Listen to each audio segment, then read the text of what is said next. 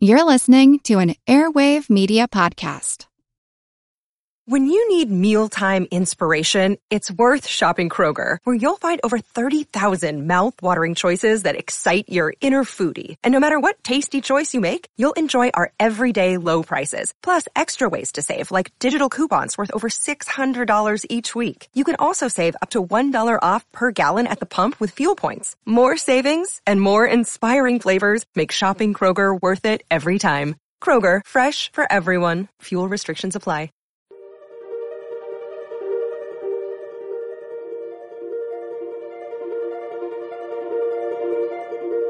Over 7 million different animals inhabit our planet. Yeah, I don't think I would want to go in with one that big. No, they're huge. They're huge. I mean, they're the largest kangaroo. I mean, we're headed to Australia. What can they teach us? So scientists are interested in the possibility of transferring some of the gut microbes that are naturally found in kangaroos and putting them in cattle. Many species are in crisis and need your help. Join the movement at allcreaturespod.com.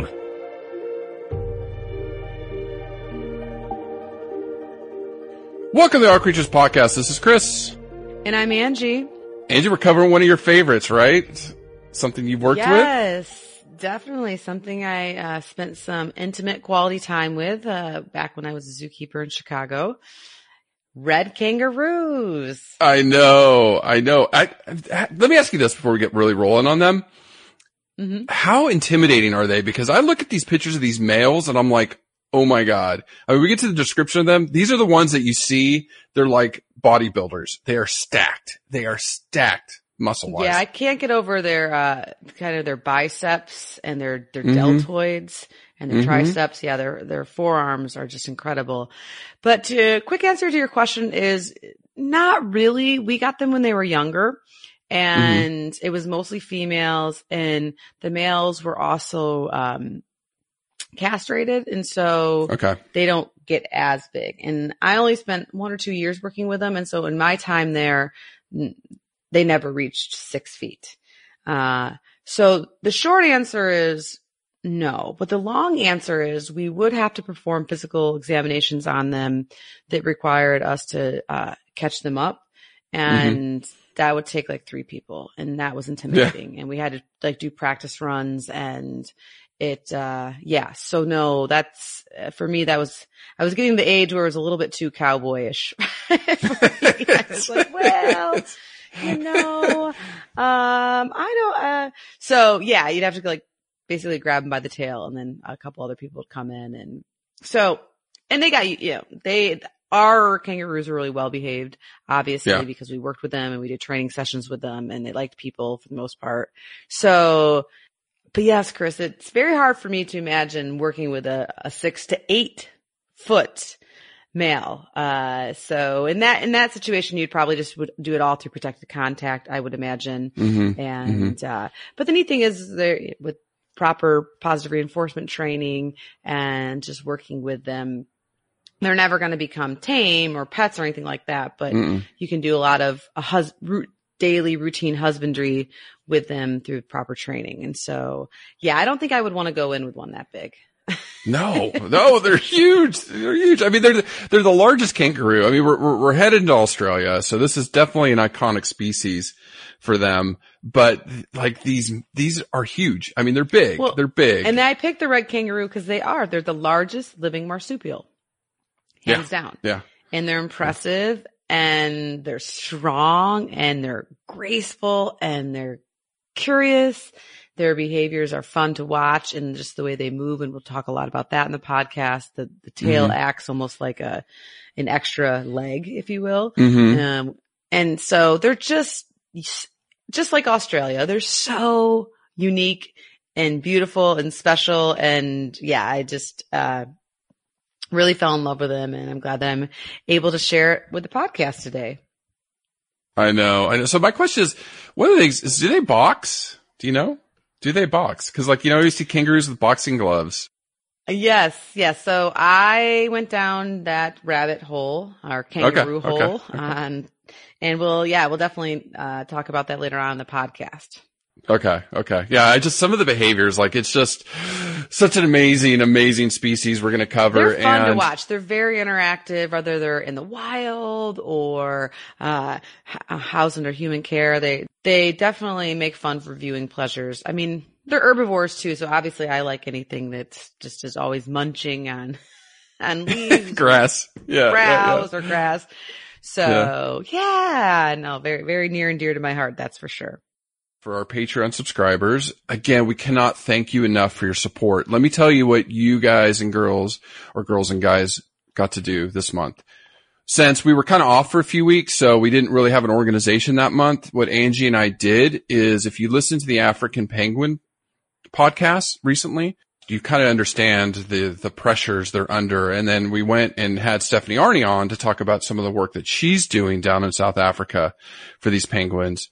So thanks to your support, Angie and I both, we were able to, thanks to the Patreon subscribers, purchase 2 artificial nests that will be placed on the islands off South Africa for a African penguin couple to house their chicks, because for an endangered African penguin. And if you haven't done it yet, you're going to have to check out the movie that her and Creative Animal Foundation have made. If you go to what's the website, Chris? It's savingpenguins.org. Mm-hmm. It's a tearjerker. I watched it and I literally had tears because we just covered them and I understand the story and the struggles they're going through. And what these nests do is, because they used to have thousands of years of guano built up and they burrowed in this guano and they had it's hardened, but they had these little nesting areas. Well, humans in the last 150 years went and dug it all up and used it for fertilizer. So these penguins were just out in the open suffering, and numbers went from 1 million birds down to 50,000 birds. And these artificial nests are scientifically designed. And we actually purchased 2 of them. So they're going to go out and be put on these islands for a penguin couple to go and raise their chicks and save them and help save them. So you directly, through Patreon, not only do we spend money to like O-Search and some of these other organizations we've given, so we paid for some chum in the water or whatever, we now can say at least 2 nests are out there, and we want to buy more in the future that are saving penguins, which is amazing. It's such, makes me feel so good. And that's because of you, our Patreon subscribers. Yes. Thank you so much. This is why we do it, right? Make an impact. That's why we're here, and you guys make it all possible. So thank you. Happy holidays, and let's talk kangaroos. I know. So, it's always bad news, but let's just talk. There's a lot of good news for kangaroos, by the way. They're doing, most kangaroos are doing pretty well. We'll talk about some of the other species that aren't doing so hot. Ray kangaroos are doing fine currently today in Australia, but in the news, people watching, Australia is going through horrific fires, and this is the end of 2019. Now, for our listeners in the Northern Hemisphere, Australia's summer is December, January, February. So right now it's really hot down there. It's really hot while we're cool and cold and getting snow. Down there, they're getting tons of sun. So again, the eastern portion of the country is facing severe drought.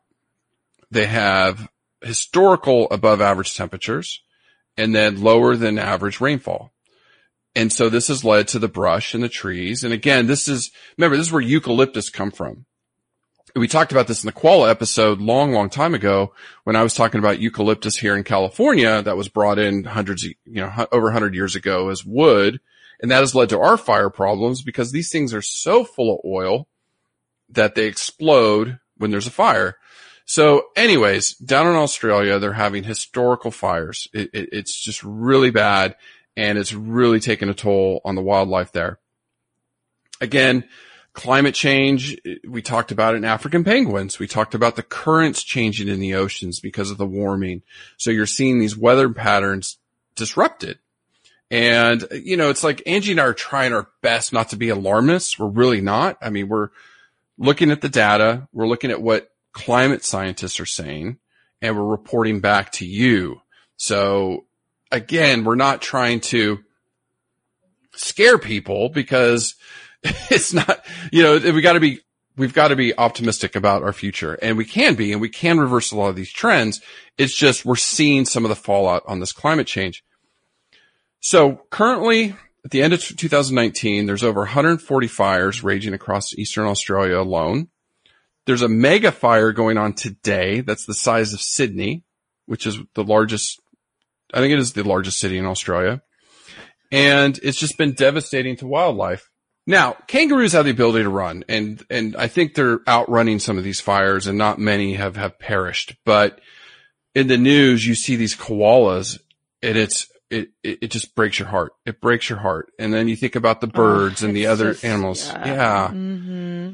So just to lay this out, you know, what's going on in Australia, things have to change. In Australia, you know, I didn't know this. Australia is the largest exporter of coal out of any country on earth. I didn't know that either. Yeah. Wow. Yeah. Okay. And so there is some politics, and I know we have a really good listener base down there. There is some politics and involved. We love you. Yes. Yes, we do. We do. Chris, I think our Aussie fans actually outnumber our fans from the United Kingdom as far as downloads. Downloads. Oh yeah. Yeah, we should make it a little challenge here. Tell Pippa, you know, get more UK listeners. But yeah. I mean, right. They're huge down there. Podcast's doing really well. Yes. So thank you. And if you want more species, let us know. And the same thing from anybody living in the United Kingdom. We love you too. Let us know what you want us to cover. For sure. That's what, especially Patreon. That's what it's all about. Right. It supports us. Yeah. You pick the content. Yep. Mm-hmm. So, you know, just to sum this all up, Australia itself is feeling the effects of climate change, and they're seeing it in their weather patterns. It's got to do with the Indian Ocean currents and typhoons and all that stuff. You know, I'm not a climate scientist, never pretended to be one, but that is leading to these hotter summers, these less rainfall, and these horrific wildfires, you know, which is devastating to wildlife. So anyways, talking about the red kangaroo, like Angie said, you said they're the largest. I saw 6 feet. Which ones get 8 feet? Like, that's insane. That's, I think, record. Wow. Breaking. God. Like I said. But that's not the average. Yeah. And the average is 6 feet. And I mean, I should say the typical size of an adult male is going to be 6 feet and about 85 kilograms or up to 200 pounds. I think it's also important to mention too is there's a big amount of sexual dimorphism between the males. The males are much larger than the females. No, and the only other measurement I had was their tails. So you said, you know, when you had to grab them by their tails are so muscular and so big, but almost 40 inches. So thick. Like I couldn't wrap my hands around. Yeah. Like 40 inches long or a meter long. I mean, they're huge. They're huge. But these. Well, it acts like an extra leg, basically. So it needs to be strong and powerful. Yeah. And looking at them, I mean, their coats, they've got that red tint, or the males do at least, right? Oh, yes. Well, their fur is, first of all, it's really soft. Like softer than, I don't want to say anything you've ever felt in your lifetime, but it is very soft. And it's reddish brown in the males. And then, in the females, it's going to be a little duller, a little more gray in color. And I think everybody thinks of the pouch and the legs and the tail, but I actually want to start with their face. They just have the cutest face. They have these long muzzles and, of course, rather large rabbit-like, if you will, ears. But their head and their face almost looks like that of a deer. It does. Yeah. They're really, they have just a really gentle, kind face and with soft features. So they're just beautiful for me to look at, and I love watching them chew because their little mouths when they chew kind of almost look like a rabbit chewing, if you will. But once you leave their beautiful face and ears, very dainty, if you will, the rest is all muscle. Yep. The rest is red kangaroos are built really robustly. They're large, they're well muscled, in their tails and extremely powerful hind legs, of course. And this tail is strong enough to support their entire body weight. And we'll talk more about that when we get to some of their behaviors and some of these boxing behaviors. Yeah, Chris, and those hind legs need to be strong because what do kangaroos do? They hop, right? Yeah, they hop. They can hop up to, I read in a single leap, 25 feet or 7.5, almost 8 meters. And then they can jump almost 6 feet high or almost 2 meters. And then they can reach speeds of 35 miles an hour or 56 kilometers per hour. Like they book and they jump like. Yeah. Yeah. Yeah. So they need those strong legs, and then the tail. And when they're moving or even standing, that powerful tail is going to act like some describe it as like a fifth leg, to help them counterbalance. And then also when they're standing to help them stand on their 2 legs or on no legs at all. So it's just, they're just massive. But then moving to their forearms don't get as much attention because they almost kind of remind me a little bit of like T-Rex arms, but they're not that short. No. Definitely not that short. And in females, they're more slender, but in males, they are just like talk about going to the gym. And I know. I know. These forearms are just incredible.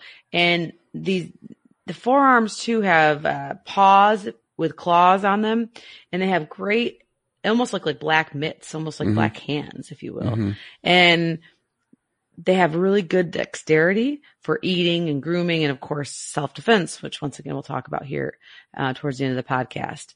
So just really, really impressive. And then of course in the adult males, these arms are jacked, like ripped, biceps, triceps. Really impressive. We'll put some photos on our show notes and check them out. And so I was really moved by that because, like I said, the males that I worked with did not get that big. And so to see videos of wild males and how strong they are, especially, I mean, the legs, of course, and the tail and all that, but the upper arms is just incredible. And, they're beautiful. They're beautiful. They're beautiful. They're beautiful. Right. And then we can't, of course, forget what females are known for and what make them marsupials. And you can't really see it on their body too much, but they have their forward-facing pouch. And of course, they infamously use it to raise their joey, their offspring that hides in there, comes out, peeks out once in a while. So, yeah, at the zoo we were working with getting them trained to voluntarily, through protective contact, show us their pouch, open up their pouch for us.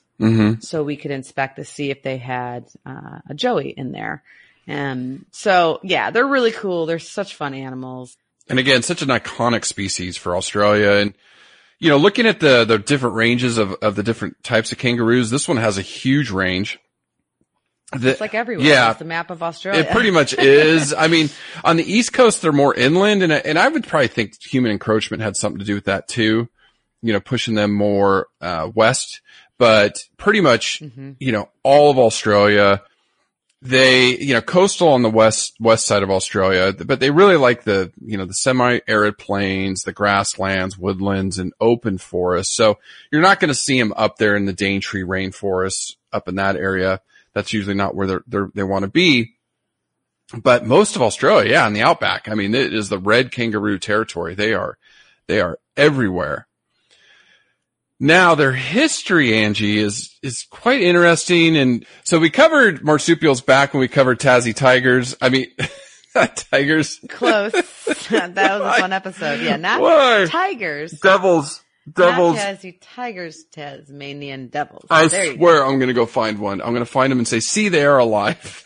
Not extinct. There are people out there that are saying that now, so you can join. It's a huge continent.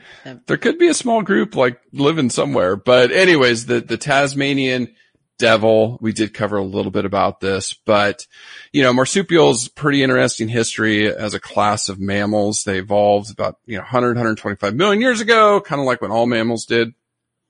They arrived in Australasia nearly 70 million years ago. So there are kangaroos in Malaysia, which, Angie wanted to talk a little bit about tree kangaroos at some point, different smaller species, but Oh, yes. Yeah. Yes, that is on the books for sure. Mm-hmm. Mm-hmm. Now, we do know marsupials evolved in South America. So they actually went through Antarctica up into Australia. So there was like that whole debate on how they got there. But now we know today that they are in Australia. Now, over the last 15 million years ago, been a lot of adaptations through these marsupials in Australia. Like one of the things they look at is teeth. Like everything I'm reading about kangaroos, they have these specialized teeth to browse. They do. And graze. Yeah. So, their ancestors were quadrupedal. So they walked on 4 legs.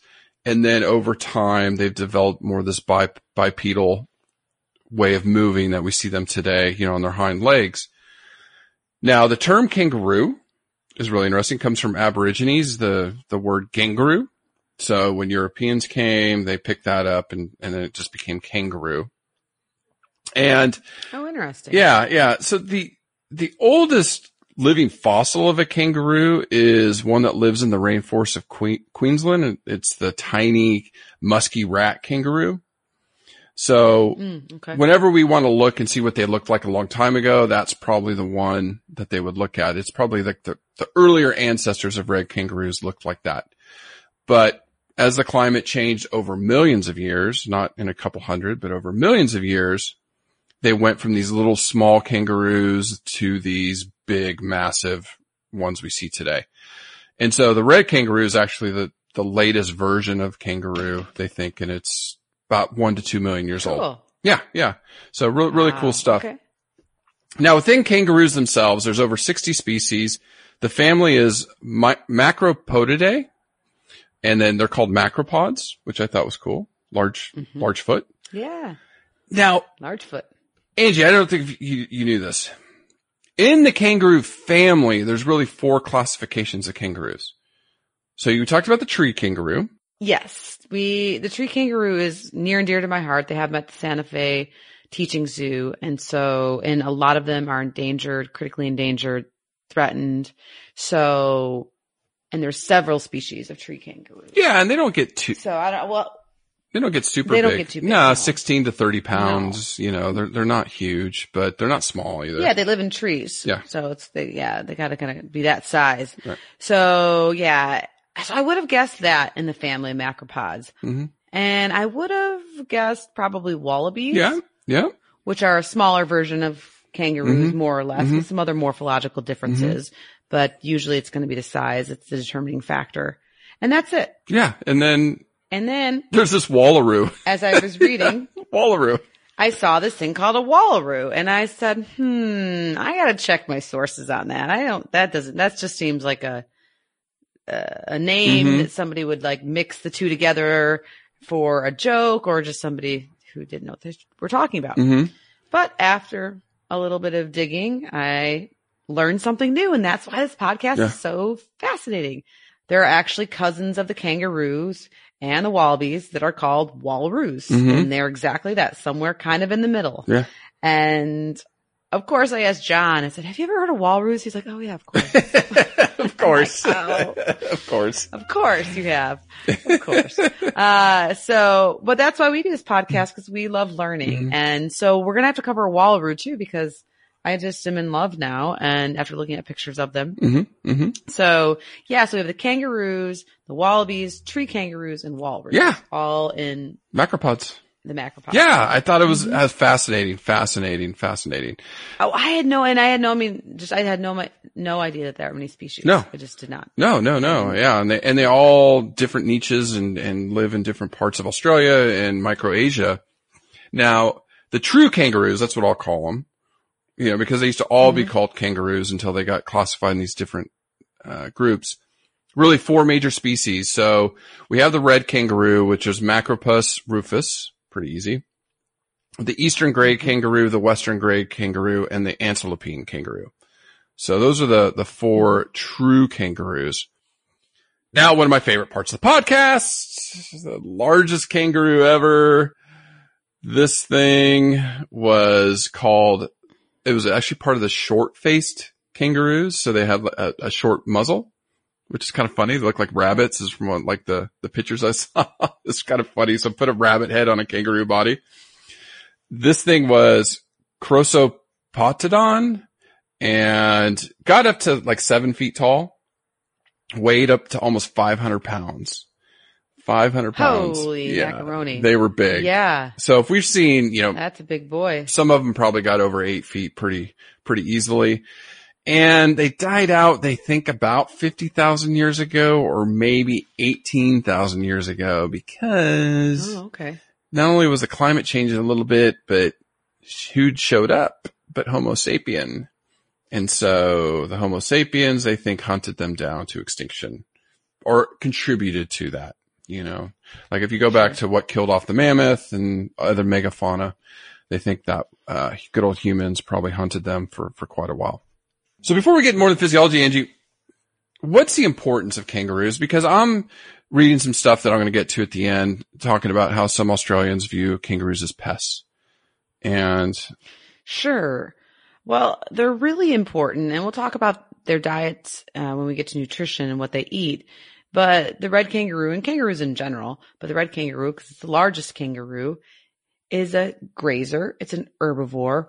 So it's really huge in shaping the vegetational communities of the ecosystem in which they live. They are grazers. So it's really going to be up to them to help to keep the landscape from the grasses not growing too high and from eating the browse or the leaves that fall from the ground and cleaning up. And of course, being that middle ground between the smaller grazers and then the larger predators. And of the larger grazers that we've talked about, like elephants and rhinos, white rhinos are grazers, and our browsers as well, they do a great job keeping checks and balances. Mm-hmm. And among these checks and balances are keeping different species of plants, which I know we don't talk a lot about plants in this podcast, but keeping them in check so they don't overgrow and take over, especially some of the ones that we all have them in our yard, those weeds and things that'll strangle all your other plants. And so that by doing that, they help keep around so many numerous plant species for other herbivores, smaller herbivores, and things like that. And so without kangaroos, the ecosystem or the landscape and the types of plants that grow throughout Australia would be completely different. Mm-hmm.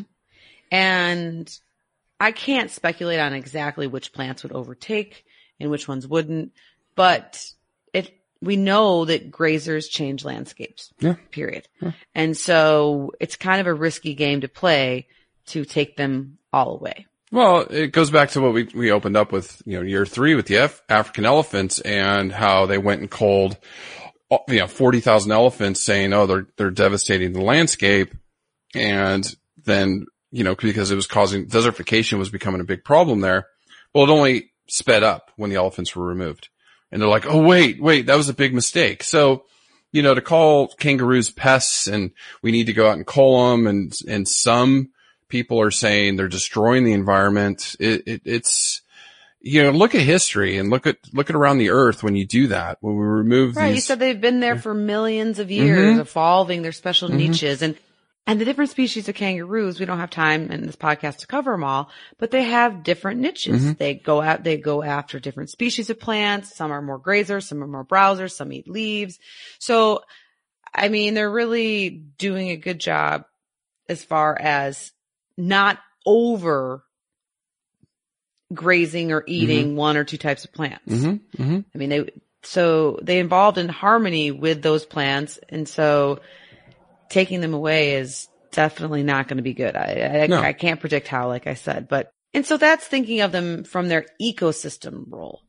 But if we look at their economic, for all the naysayers out there calling them pests, if we look at their economic role of when it's not about the money, it's about the money, there's an interesting scientific paper and or kind of topic that's going around because as we mentioned, they're herbivores. And kangaroos, quick spoiler alert to nutrition, is with these plant diets, they have a similar digestive system to ruminants, such as cattle. And ruminants, of course, are known for one of the byproducts that they release, which is basically methane, when they pass gas and through exhaling and things like that. Interestingly enough, because of the gut microbiome in the kangaroos, they don't release any methane.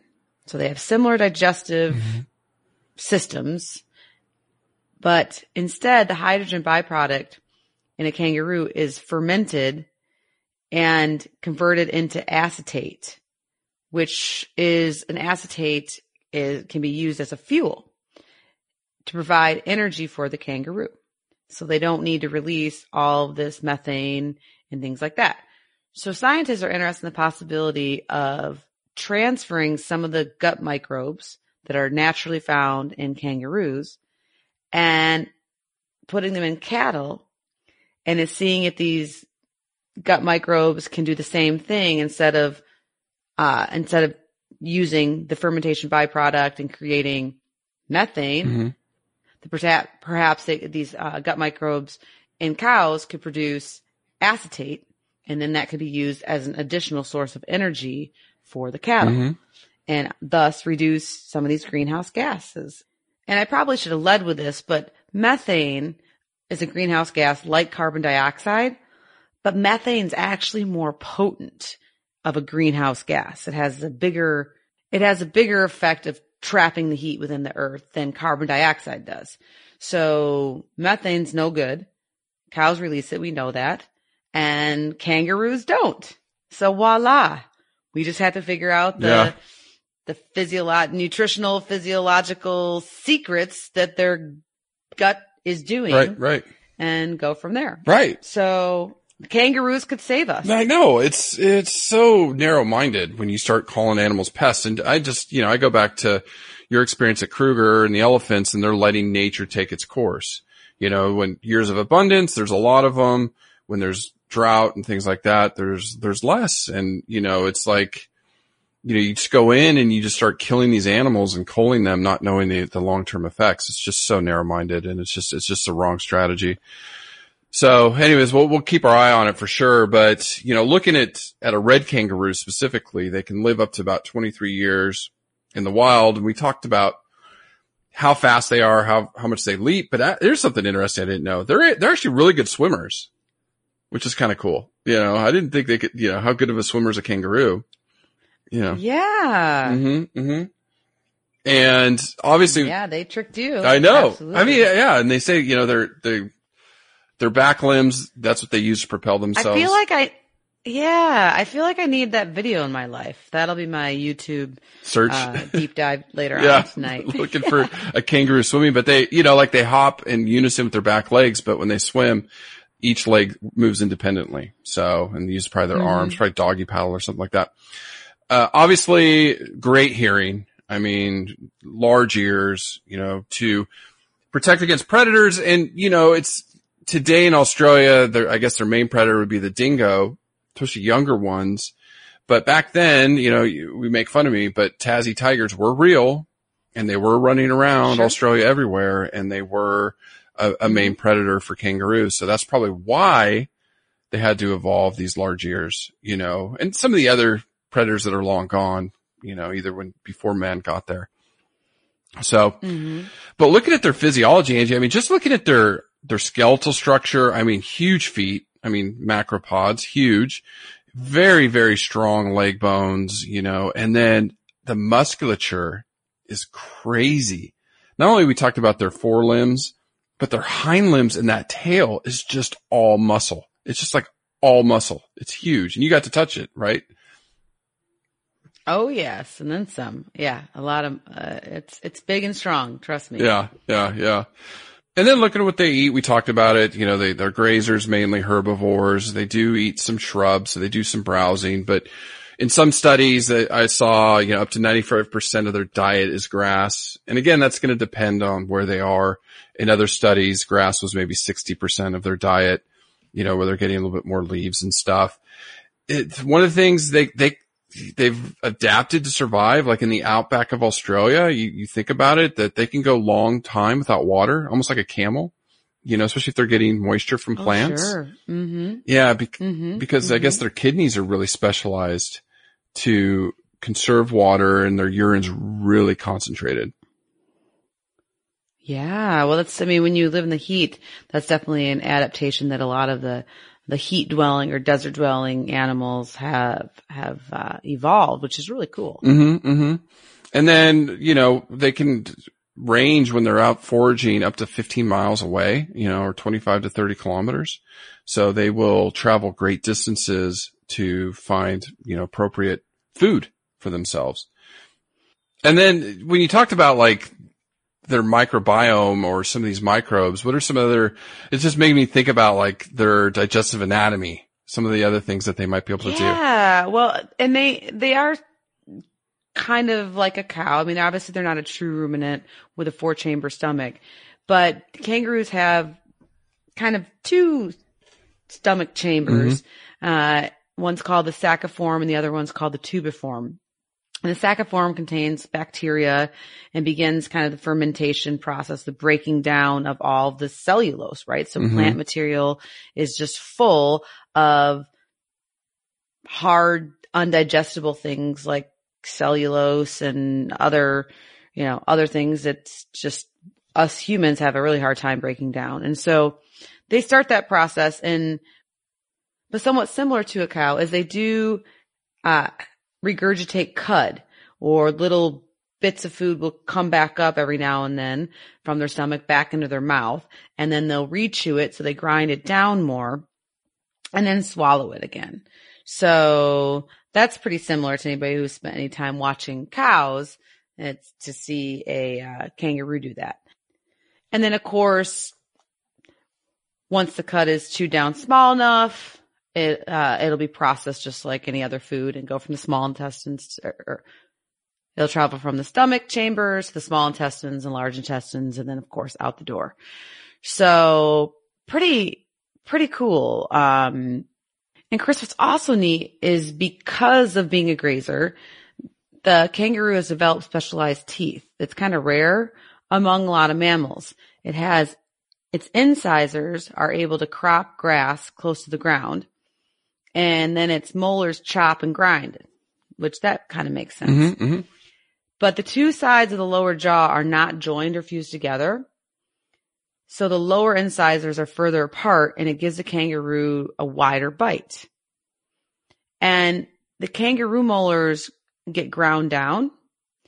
They actually move forward in the mouth, and they'll eventually fall out, and then they're replaced by new teeth that grow in the back. And this process is what's known as, word of the day, polyphyodonty. Polyphyodonty. Okay. I'm saying that. Okay. So it occurs in elephants and manatees. Huh. And kangaroos. Yeah. That's crazy. That's crazy. All right. So we'll have to do some research on polyphyodonty. Okay. Cause the first that I had heard of it, and I mean, you're the elephant expert. So, well, although we don't do a lot with dental. No, but I mean, that's one of the things that it's interesting. They grow new teeth or replace it, because I know with aged elephants, that's one of the things that eventually causes them to die, is just their teeth are so worn down. Sure. So maybe it's just that, you only get so many. Maybe they stop replacing them. Yeah, you only get so many. Mm-hmm, yeah. Mm-hmm. Yeah. And maybe it's a thing too that like, as they're growing, I don't know how, but if kangaroos live to be 20 some years, that's a lot of wear and tear, Mm-hmm, right? Mm-hmm. So yeah, All Creatures Podcast is a little bit more research to do. Yeah. Okay. Well, we learn something new each week, or each new species. So looking at behavior, I mean, that is one of the things when you watch them. And I'm telling you, Angie, I imagine in July when I went down to New Zealand and I just had to fly into Australia to change planes in Melbourne, I wanted to get off the airplane. I did get off the airplane, but I wanted to get out of the airport and just spend a few days there. And I didn't have time. I had to come home, but God, I would have loved to seen them. I would have loved to gone out to the outback and seen these things hopping around. Like I will get down there. I absolutely will. Well, and Chris, as fun and beautiful as they are to watch, and of course, you can see them interacting and grazing. But the best time to actually view them is going to be in the evening or at nighttime. They're more nocturnal or crepuscular. That's like dusk and dawn type animals because it's hot. Yeah. It's Australia hot during the day. Very. So during the day, they're going to spend a lot of time just kind of sleeping, relaxing, grooming, and hanging out and grazing somewhat, but they really pick up speed, of course, once the sun goes down. But another cool things about their behavior, which I observed a lot during the day when I was working with them in Chicago, is that they have a really cool way that they evaporate heat from their bodies. Mm-hmm. And so what they'll do is they will spend a lot of time licking their forearms and pretty much anywhere they can reach in their upper body, forearms, armpits. And what that does is the licking, putting the water on their fur helps facilitate evaporative heat loss because they have a lot of superficial blood vessels that can basically help remove the heat. And so you'll see a lot of that. And people are always like, oh, are they grooming? And they do, of course, do some grooming or allo grooming of each other. But no, the licking is actually a physiological need because they don't pant, right? So like the dogs will pant and things like that.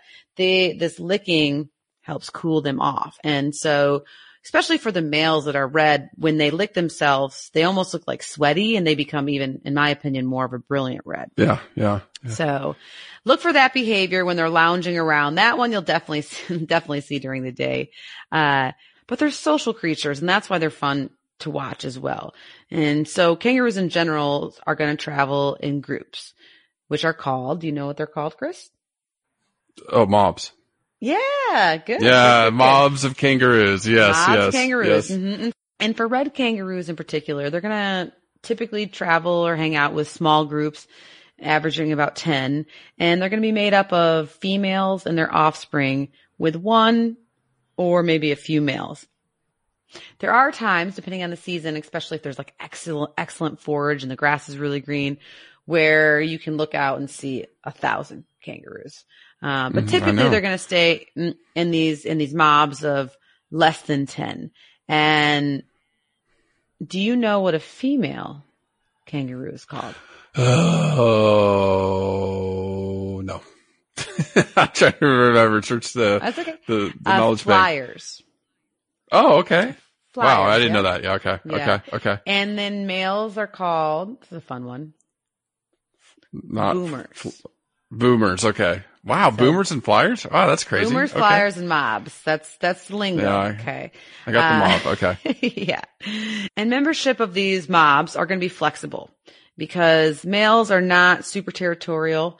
They're typically going to only fight, which we'll talk a little bit more about in a second, when it comes to a female being in estrus or being in heat. And the largest male, that 6-footer, maybe 7-footer, is going to be the most dominant and he'll control most of the matings that take place within the mob. And so in regards to communication, do you think they're vocal or what do you think? No, I would think they're a little bit vocal. I don't know. Yeah, bit. they do. They definitely make some sounds. I mean, they're not going to be one of your noisy animals like an elephant or a horse or something like that. But the answer is like definitely yes. Males are going to make a clucking sound, especially when they approach a female. And mothers will also make a clucking, I don't know if chirping or a guttural. I don't know quite how to describe it. But they'll make that sound to their joeys. And of course, they'll also use it to help encourage their joeys when it's time for them, like an alarm call or whatever, when it's time for them to get back in their pouch. But they're not super noisy. They're not going to be like the lemurs, which we've recently covered, things like that. So why and how they communicate, there's actually not too much research done on that. Okay. And so it's speculated that a large form of their communication is going to come in through perception because they have great sight. so they can understand body language and things like that. And then probably also through chemical modes of communication, like pheromones, obviously when the female is in heat, things like that. So, and as you mentioned, they have awesome hearing. So those are things that are going to help them navigate and communicate not only with each other, but also navigate the world that they live in and have survived in for so long. So to answer the age-old question, do kangaroos box? Right. Absolutely. They do. Yeah. I mean, they do. And it's not necessarily maybe how we think of boxing in America with just two gloves and going at each other in the fists. I don't really know all the boxing rules. I just know that it's like your fists. So there's definitely fighting, and it's been described in all species of kangaroos. But the fights in general are typically going to be brief, but or ritualized, but they can be long. So it all depends on the situation. And so there's going to be highly competitive situations, like males fighting for access of a female who's in an estrus and ready to be bred. And there's going to be fights over drinking spots, which of course in the hot summer of Australia is probably somewhat limited, right? So the different types of fights or boxing between kangaroos, they can be brief, they can be long, or they can just be kind of like a ritual. So it depends on the situation, whether it's a male fighting for a female, a breeding female, or for resources like drinking spots, which are really important in the hot Australian sun. So that's going to navigate whether it's going to be this brief, quick, just who's the dominant one who wins, or if it's going to be more of a lengthy fight of males trying to win dominance. So it'd be a challenger fighting against a more dominant male. But those fights, I don't want to use the word rare, but the longer, like really intense ones are saved for special occasions when a challenger really wants to go after a dominant male in order to gain breeding rights to a couple of females. And so, because they know it's risky. And I spent a lot of time watching some amazing BBC video clips of wild kangaroos fighting, and it's really impressive. They lean back up on they of course fight with their hands, kind of like not really punching, but they'll claw each other at their eyes and their face, and they'll push each other, and they do all this while they're leaning back on their tail on their hind legs. But unlike American boxing or what you think of boxing where you're just hitting each other with your hands, they actually lean back and will balance on their tails and thrust out both of their hind legs, these big, powerful, jumping, strong hind legs, to kick the opponent. And they will kick the opponent wherever they can. There's no safe zones. So, and those hind legs are strong. So they use those mechanisms as well, which can be really, really powerful. And then they'll sometimes even hold each other's forearms too, as a way to kind of assert dominance. That's more of like wrestling, in my opinion, right? Kind of like hold forearms. And so it is really interesting. And I found this really cool study. It's a little bit dated. It's from 1991, and it's out of a group from the University of New South Wales. But what the paper did, after spending a lot of time looking at red kangaroo behavior and trying to assess the fights and the boxing of, was it all aggression or was there some play in there? And we know, of course, the juvenile kangaroos will play box. In fact, most juveniles of any species do a lot of play fighting, and researchers speculate often that that's to help them practice and get stronger for when they do have to do some of these adult-like behaviors in order to win territory or breeding rights. And I don't think red kangaroos are any different. But what these researchers noticed is that even amongst adults is that, of course, there's some of these more intense combats that I had mentioned earlier. but some of it they think is maybe more ritualized and might even be a form of play depending on which individuals it is and what time of year it is. And so it's not as, us humans, we like to simplify things and put everything in a box, pardon the pun. So boxing is not just straight up, I'm going to box you and try to kill you and end a story. It's probably there's probably a lot more going on as far as subtleties of who's doing what and when and for how long that mean a lot more to the red kangaroo and their mob society than meets the eye. So yeah, but yes, they definitely do. We'll have to put some videos on the show notes because it is quite impressive. And yeah, especially when they do these hind leg kicks when they're leaning back against their tail. And yeah, I used to watch videos of the young ones fight.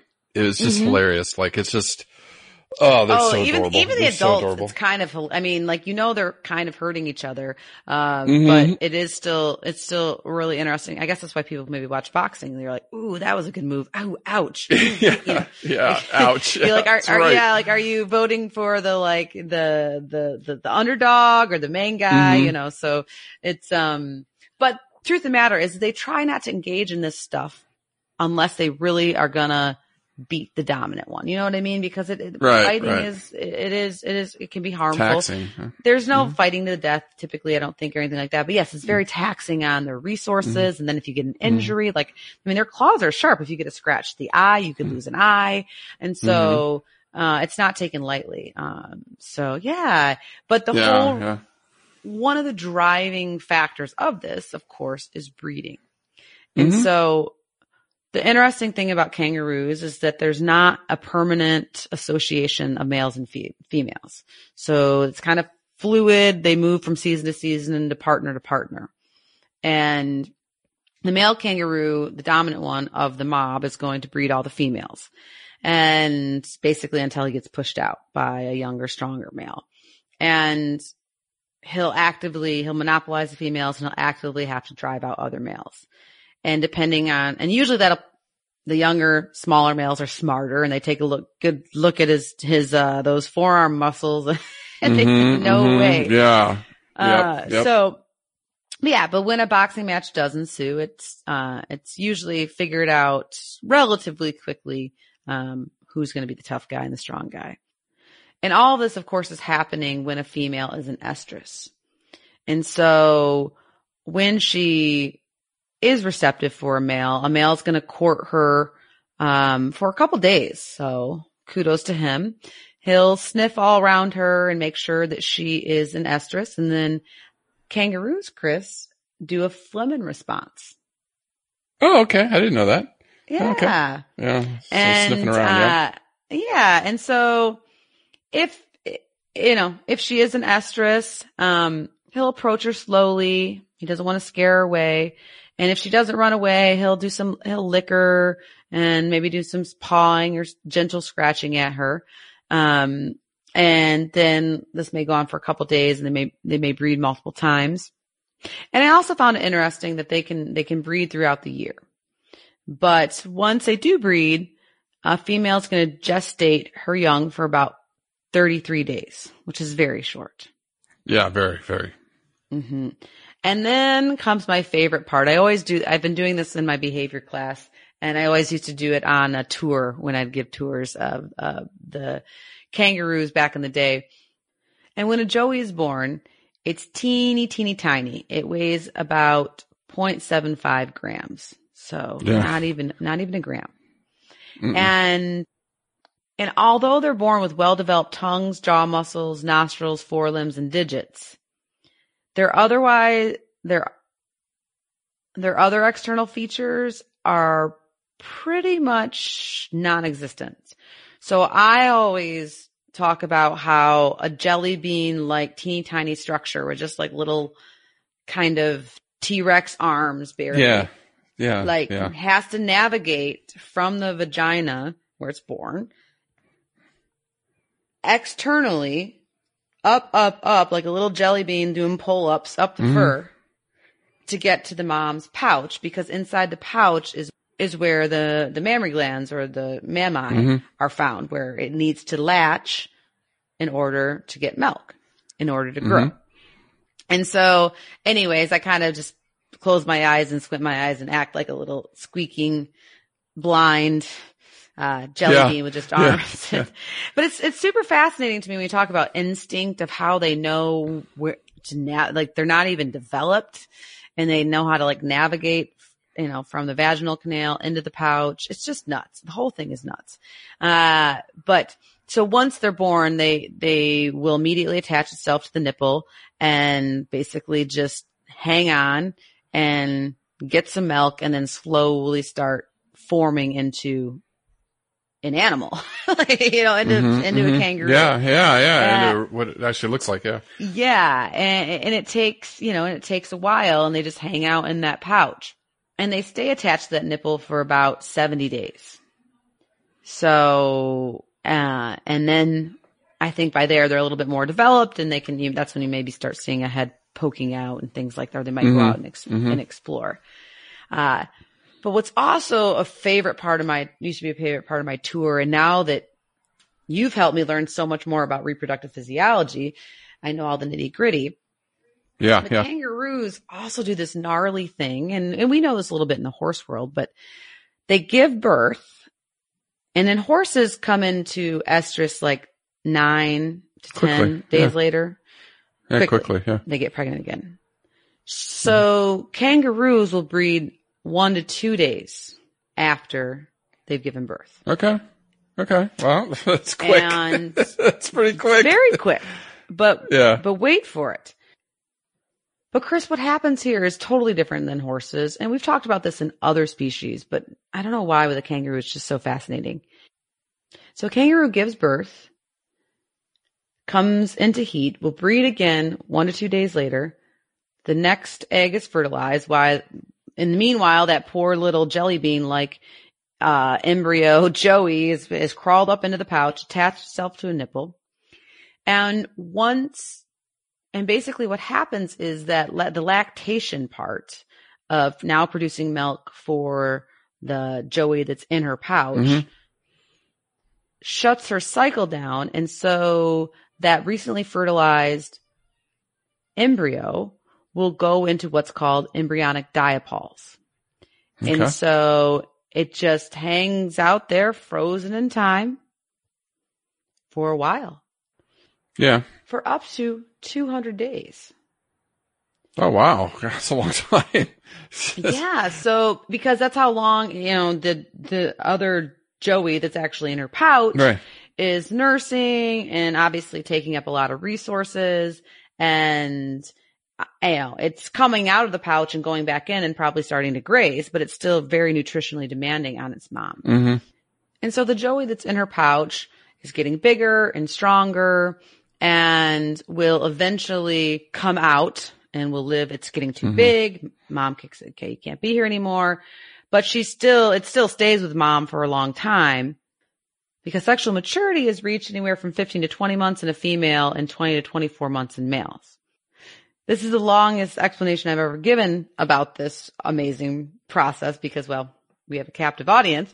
But basically, the catch line is, I would tell on a tour, is that a female kangaroo has an embryo in diapause, a Joey in her pouch, and then an older adult Joey on the ground. 3 of her offspring at all times.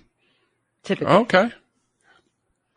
Well, I mean, that's probably why they're doing so well, but yeah, it's an interesting strategy reproductive wise. It really is. It really is. Now, I'll tell you what researchers think of why maybe this embryonic diapause developed in kangaroos is because baby Joey in the pouch that's nursing, I mean, it was like a jelly bean. It crawled up in there. I mean, it can easily like fall out before it makes it all the way up to the nipple, or when it's in the nipple, like there's things that could happen where it could die before it gets old enough.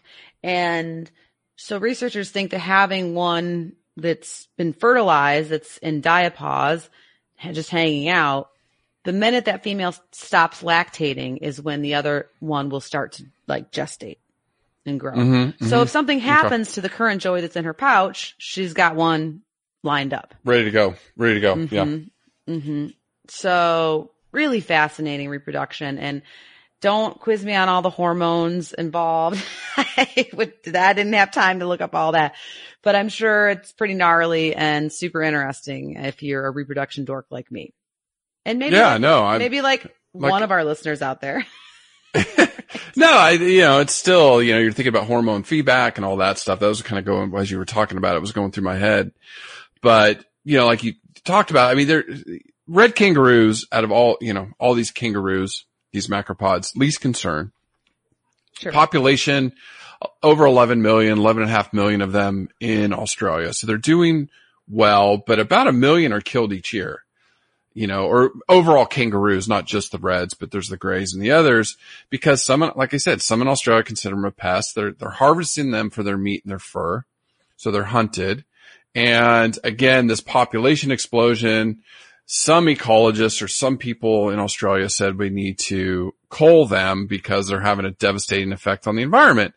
But I think Angie and we kind of talked about this and kind of, again, giving you our opinion. When you start messing with nature like that, like we saw with the elephants in not South Africa, but I think it was Zimbabwe, that, when you remove these animals from the environment, it has dramatic effects, negative effects on the biome. So again, probably not very smart, whoever's saying that we need to really cull these animals. Let nature take its course is my opinion. But anyways, there are some endangered wallabies and kangaroos, and we're going to bring them You mean tree to the kangaroos? podcast.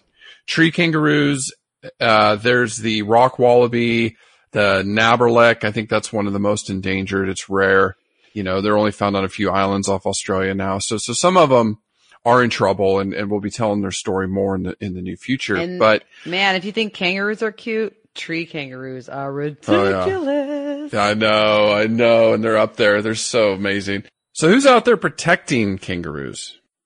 Well, there's definitely amazing groups in Australia that work fast and furious to help protect these guys. And I don't have time to mention all of them, but one that really jumped out to me, and maybe some of our Australian listeners can point us in more kangaroo directions as far as people we could interview, experts we could interview, or other sanctuaries out there. But this week, I'm going to select the Kangaroo Sanctuary in Alice Springs. And they can be found at kangaroosanctuary.com, or of course on Facebook and other social media sites. And I think we need to go here because it seems pretty awesome. They were first established in 2005 and just since then have grown. In 2013, a documentary was made there called Kangaroo Dundee. And of course, the mission for the Kangaroo Sanctuary is to rescue, rehabilitate, and release orphan baby kangaroos back into the wild. And those that cannot be released back in the wild due to injuries get to hang out in their almost 200-acre sanctuary. So They're big believers in education, just like us. And so they provide education to other wildlife experts, the general public, school groups, and visitors, if you're lucky enough to get to go on one of their guided tours. So they are doing just such great, hopeful, positive work. And like you said, caring for sometimes these misunderstood creatures that are really important for the environment and do deserve second chances if they're injured. And of course, a lot of what ends up happening is a lot of them are wounded by eagles or dingoes or, of course, vehicles. So so kudos, Kangaroo Sanctuary. Check them out. We'll put them on our show notes, and follow them on Facebook. Your feed will definitely be filled with cute kangaroo pictures, and so we appreciate all your hard work. Absolutely. And just some conservation tips of the week. Don't ever eat kangaroo meat or buy products with kangaroo fur. These aren't farm raised. They're not animals that are, these are ones that have been hunted or culled or killed. I saw a thing, Gucci, and I don't know when these came out, but it was pretty recently, sold shoes lined with kangaroo fur, and there was some backlash on social media with that. So, I was gonna say, why do you need shoes lined with fur? That's just It's ridiculous. It's ridiculous. And, there's fake fur now. Like, we don't need to be, buying things with that. Also, just again, eat less beef. It's just a thing, Angie and I harp on. You don't need anything more than if you eat a steak the size of your palm. It's just many ranchers in Australia view these as pests, and they're competing with the grass and the grasslands. And so, like the bison in United States, sure. they almost went away. They were hunted to almost near extinction. This could happen to the kangaroos. So, again, we just need to reduce the amount of meat in our diets. It's a healthier lifestyle. I'm not saying to be vegan or vegetarian, but just limit, the amount of meat you eat, and you'll make a contribution. But other than that, thank you so much for your support. Again, for our Patreon subscribers, you have supported African penguin nests. And again, next month we'll be endangered African penguin nests. And we've supported many organizations, and we're going to keep doing that each month. So thank you so much. Stay tuned for your next special episode, and we'll see you then. Thank you, everyone. Listen, learn, share. Join the movement at allcreaturespod.com.